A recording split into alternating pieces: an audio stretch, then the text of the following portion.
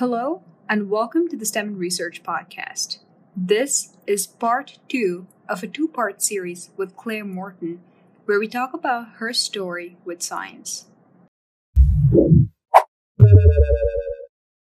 So, till now we discussed more about your research and more into the specifics. Maybe you could just talk about your general STEM experience. So, what would you say has been your coolest STEM experience up till now? There have been a lot of awesome science experiences that I've had. I really enjoyed. I participated. So Virginia has this sort of, I guess, partnership program with NASA. So I've done 2 of those programs, Virginia Space Coast Scholars and Virginia Earth System Science Scholars. And if anyone is listening from Virginia and you're a high school student, I highly recommend participating in these programs. Basically what you do is during the school year, you complete an online course that teaches you things about NASA and science. And you write some essays, which is good practice for scientific communication in the future if you're going to do research. But then, if you sort of have a high enough grade in the course during the school year, you're invited to come to NASA. And what happens then is you're put in a team with a bunch of, other students from Virginia, and then your team has to do some sort of project. So it's designing a NASA mission. And I know that this might sound like it's not that cool, but it's really cool because it happens at NASA. So people from NASA will just walk in and be like, oh, you're in Virginia Space Coast Scholars. I happen to be such and such, with NASA, and, can I give you some advice about your mission? And it's sure you can. So it's really fun. And then at the end of the program, it's a week long, and it's free if you go through the course. So money isn't a problem. You don't have to pay a fee to go, which is great. And then you present to a bunch of NASA officials. You present your project, which is really awesome and sort of scary, but mostly awesome. And I really enjoyed my experience with Virginia Earth System Science Scholars in particular, because I was a bit older. And both times I got to lead my group, but Virginia Earth System Science Scholars, there had to be communication among the group leaders because we had to run all of our fake missions on the same fake satellite, which meant there was a lot of argument about the budget. The fake budget, for all of our instruments, which was very fun. But I really loved seeing my team members present during our final presentation, because it was we had all come together and designed this, complicated mission. We were looking at ocean acidification, if anyone's interested. But so it's we designed this together and we worked together throughout. And it was really awesome just to see all of my team members talk about their parts of the mission and what they've done. So that's probably my favorite science experience so far. That's extremely cool. Genuinely, that's really cool. So since we're on the point of science involvement in general, I think we could talk about how science fairs can encourage people to get into research. So maybe you could talk about your personal experience with the Virginia State Fair. And maybe later towards the answer, you can touch upon if it was different than ISEF's experience this year. Well, ISEF this year wasn't a competition. Yeah, it wasn't a competition, but maybe just the experience you can compare this. Yeah. So what were your thoughts on virtual ISEF? I suppose that would be appropriate. Yeah, I guess so.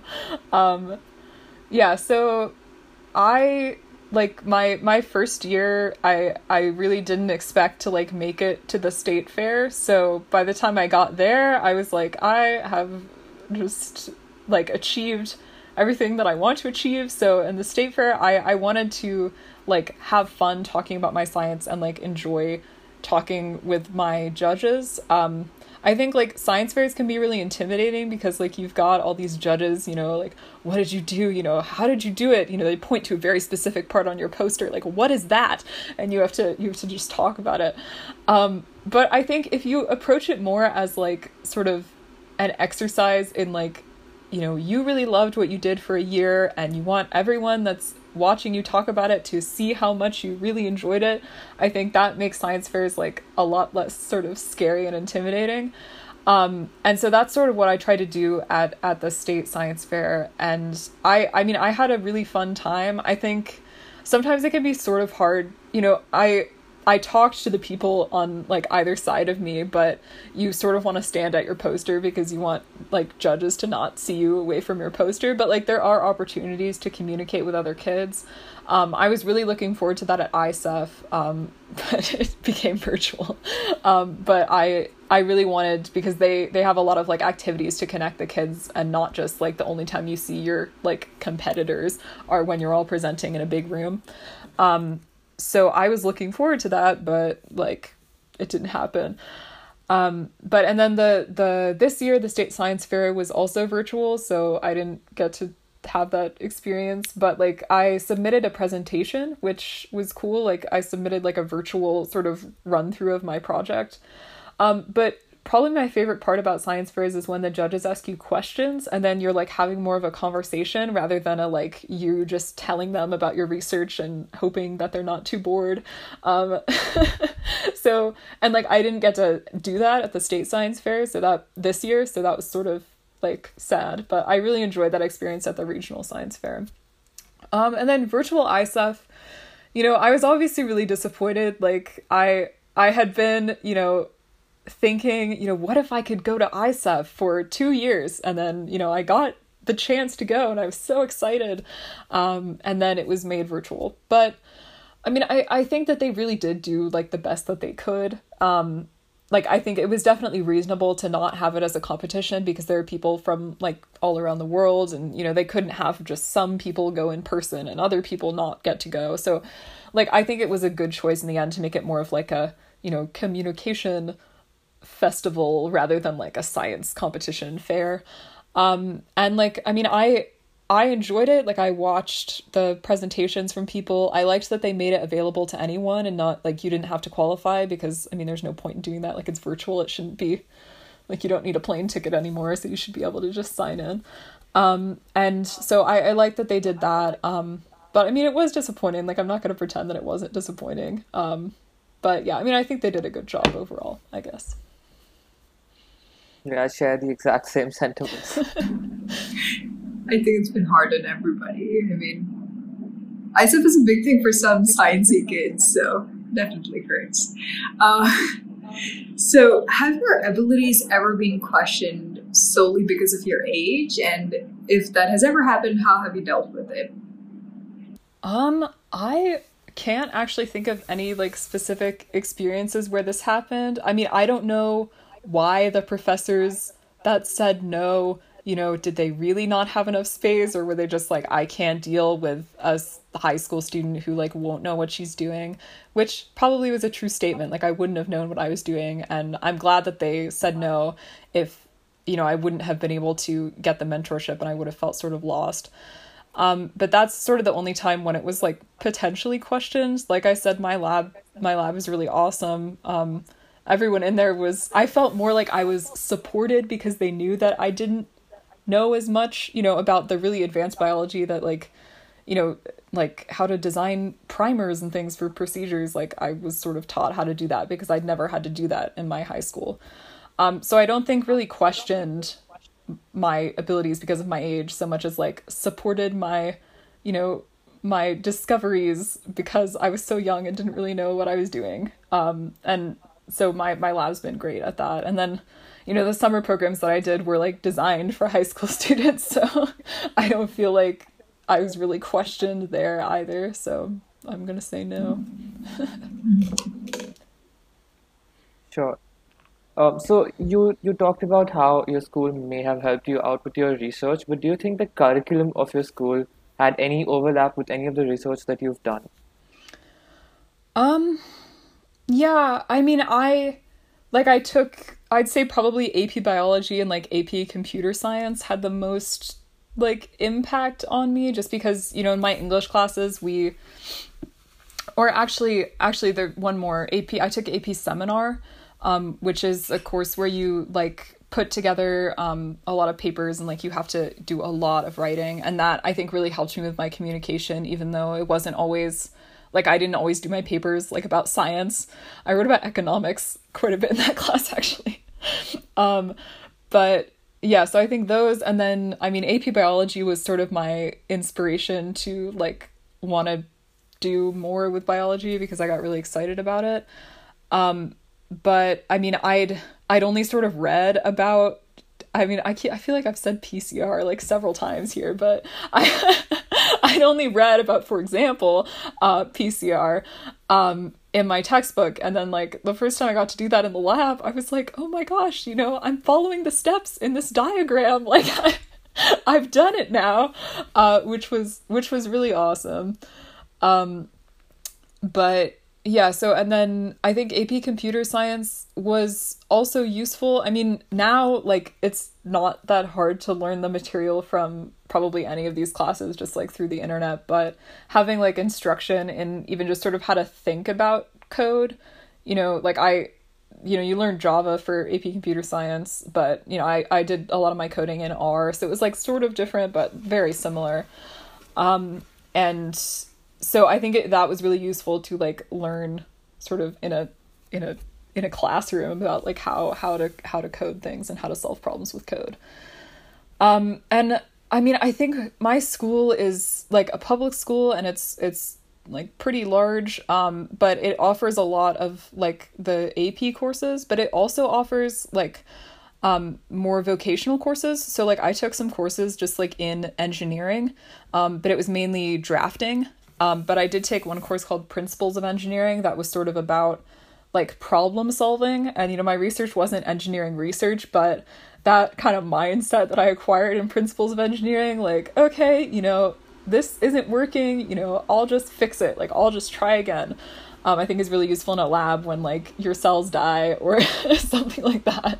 You know, that perseverance that came from that engineering class was definitely useful. Right. So we're talking about learning science here. I'm curious about one thing, or like I'm curious about about one thing, is that do you think you need to know a lot of the science behind something to make actual useful contributions, no matter how small your contributions are? That's a good question. I think it sort of depends on like what field you're in. Because I think you can know a lot about like a certain problem, say, and you don't have to know, you know, about every problem that an engineer has ever solved in order to like solve a problem that matters to you. And especially if you're doing work that's like not in a lab, you know, probably you know more about whatever you're researching than anyone around you. So like that's certainly enough. And I think like, yeah, a lot can be learned through the internet. I definitely enjoyed having like sort of an introductory college level biology class in AP biology before I went into a biology lab, because, you know, I, even after having had that course, I still like hadn't learned about a lot of the things that the lab does. So I think some level of background knowledge in that field, and probably also something like chemistry is probably necessary. But it's also definitely possible to just like go in thinking, I really want to learn about, you know, how we detect diseases in genomes or something, and then get someone's genome data and try and see if they're going to get this disease or not. And then you can just learn a whole lot about that. And like, you don't have to know about mitosis if all you're doing is like DNA thing. Well, you probably do, but that was sort of a bad example. But like, I think it's possible to do either. But I think in fields like biology and probably chemistry, it's often useful to have some sort of background knowledge. But that shouldn't like deter any students from pursuing research in something they're interested in. Like you can always learn it. Like the information is always available somewhere. So yeah, definitely like if you're interested in biology and you've never had an advanced biology class, like just jump into it, you know, go on Khan Academy and just start learning things. But yeah. So, like, about the learning process, I think the lab can particularly be helpful because well, you can have mentors there. So I know you've mentioned this several times already, but you had a great experience at your lab at Virginia Tech. So maybe you could just briefly talk about the experience and the bonds that you formed there. Yeah, so I think, like, I mean, I sort of knew like who I was gonna be like mentored by, I guess, when I came into the lab the first time, because like they had said, okay, she was in this meeting, like I'll take her, it's fine. And I think like one of the reasons why, well, I don't think, I know that one of the reasons why I chose to stay in that same lab was because, I mean, I loved the science they were doing, like I love biology, but it was also because the community in the lab is really supportive. So like the other day I was on a Zoom meeting with someone and they were like, if you want to do this experiment in the wet lab, like we can, I can show you how to design it, and then, I can do it for you, and like you'll know what I've done, and then, you're not allowed in the lab, but like that shouldn't stop you, I can do it for you, and you can design it beforehand and I'll just do it.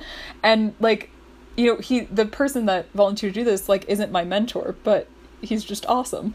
And like I think that environment is really great thing to be a part of, because everyone is so supportive. Like I think a lot of labs get sort of competitive with like, everyone wants to, publish a paper or like use a piece of equipment, or like they don't want to share their data with each other or something. And my lab is definitely really supportive. So like I chose to stay because of that. And it definitely made my research experience like much richer, I guess, in high school, because I knew that I had people, if I had a problem with my code or something, I could go ask someone, if I wasn't sure like how to, where to put this plate with yeast on it, I could go ask someone. So it was definitely great to have that supportive environment. Yeah. So till now, we talked about your STEM activities and your involvement with STEM in general. Mm-hmm. But I also know that you were part of your school's track team. So could you just talk about balancing STEM with other activities? Yeah, so so I throw discus and shot put for my school's track team, and I did that all 4 years, indoor and outdoor track, which meant practice for like at least an hour and a half, at least 4 days a week, right after school, which was sort of a lot to, I guess, balance. But it became, it was sort of, I guess, hardest to balance my senior year, because I was doing a project that had a lot more steps. Like, I mean, I think I taught like all the computational steps. There were like several experimental steps that I knew that I wanted to do and like had to get through. And it became sort of stressful. But then I realized that, track was really sort of like a release of my problems. When you throw something, it's really nice if you're stressed. You've got tests to study for or something. You can just sort of violently throw your shot put or discus, and it's great. So I guess sort of like reframing the track team as something that like I enjoyed rather than like an obligation was great to sort of manage my time a bit better. And I sort of recognized track as like a break in my day rather than like something, super like difficult, or like I can't manage this, I have to quit the team. So I started viewing it as like at school, during the day, like I'd exercise my brain, and then like for an hour, I'd exercise physically, and then I'd go to the lab and exercise mentally some more. So thinking about it like that was definitely a way to balance. But I also think like there's sort of a lot of pressure on kids to develop like, I don't know, like a spike for college admissions. Like I've heard that term a lot, and I certainly didn't have a spike. I mean, like I did a lot of science things, but like I did a lot of other things too. And like I think that that's totally fine. I mean, like you're a person, you don't have to just be focused on one thing. And I think that definitely helped me. Like the track team sort of helped me manage high school, because I think otherwise it would have been like really overwhelming. But knowing that like I'd be able to hang out with school after school with like totally different people from the people that I interacted with all day, we didn't have to talk about like homework or essays or anything like that. And we could just throw things and lift things, and it it was really fun. And I really liked track meets because they're kind of like science fairs, but also nothing like science fairs in that, there's a whole lot of people from all around who are all interested in this one thing that's happening at the event. And I always found it fun to like talk to throwers from like different areas in Virginia and like make friends and stuff. They're on other teams, like we're competing, but that doesn't mean you can't be nice to them. And I think like that's sort of the mindset that I did in science fairs as well. Like I would talk to the people on either side, which meant they're in my category, which meant they're competing with me, but like it was fine because we're all just interested in science and we're just interested in talking about it, or we're all just really interested in the shot put and we all want to throw it. but yeah, that was sort of track and balance. Sorry if I got a little off topic there, but yeah. No, not at all. So, besides research, how have you stayed occupied during the pandemic itself? So I've like mainly been doing research. I'm working like 40 hours a week on it, which is like a full-time job. And I've enjoyed it. Like it's good. But I've tried to focus on like connecting with my friends. I know like, we're all sort of apart. We're like in our houses, or if we get together, it's like socially distant, but like I have Zoom game nights with my friends twice a week, which has been really fun. And like we'll get together and walk somewhere or something and stay socially distant, so we're like outside. So there's like less risk. But I think like connecting with friends is really important, anyway, if you're all going off to college and you want to like maintain those friendships. And so that's what I've sort of been focusing on. So it's been like lab work and then sort of just talking to people and like hanging out, which has been a nice break, I guess, like going into college thinking, I'll still have these friendships, whatever year of college I'm in has been nice. Right. So this has been a pretty great conversation. Do you have any final advice or any final takeaways for young people just getting started with their research, or just any message you want to get out to deliver to our viewers? I think I would just say like persevere and like don't give up. I don't know if that's too cliche of a message, but that definitely got me like into my lab and through my projects when things were tough in the lab, things weren't working, just keep going and see what you can do, because if you're cheering for yourself and you're confident in your abilities, you can achieve anything you want to. That's really true. I mean, everybody says it, but it's really valuable still. It is, yeah. So thanks, Claire, for joining us today, and for thank you. Our audience for tuning in. We hope to see you in our future episodes, and Claire, good luck for all your future adventures.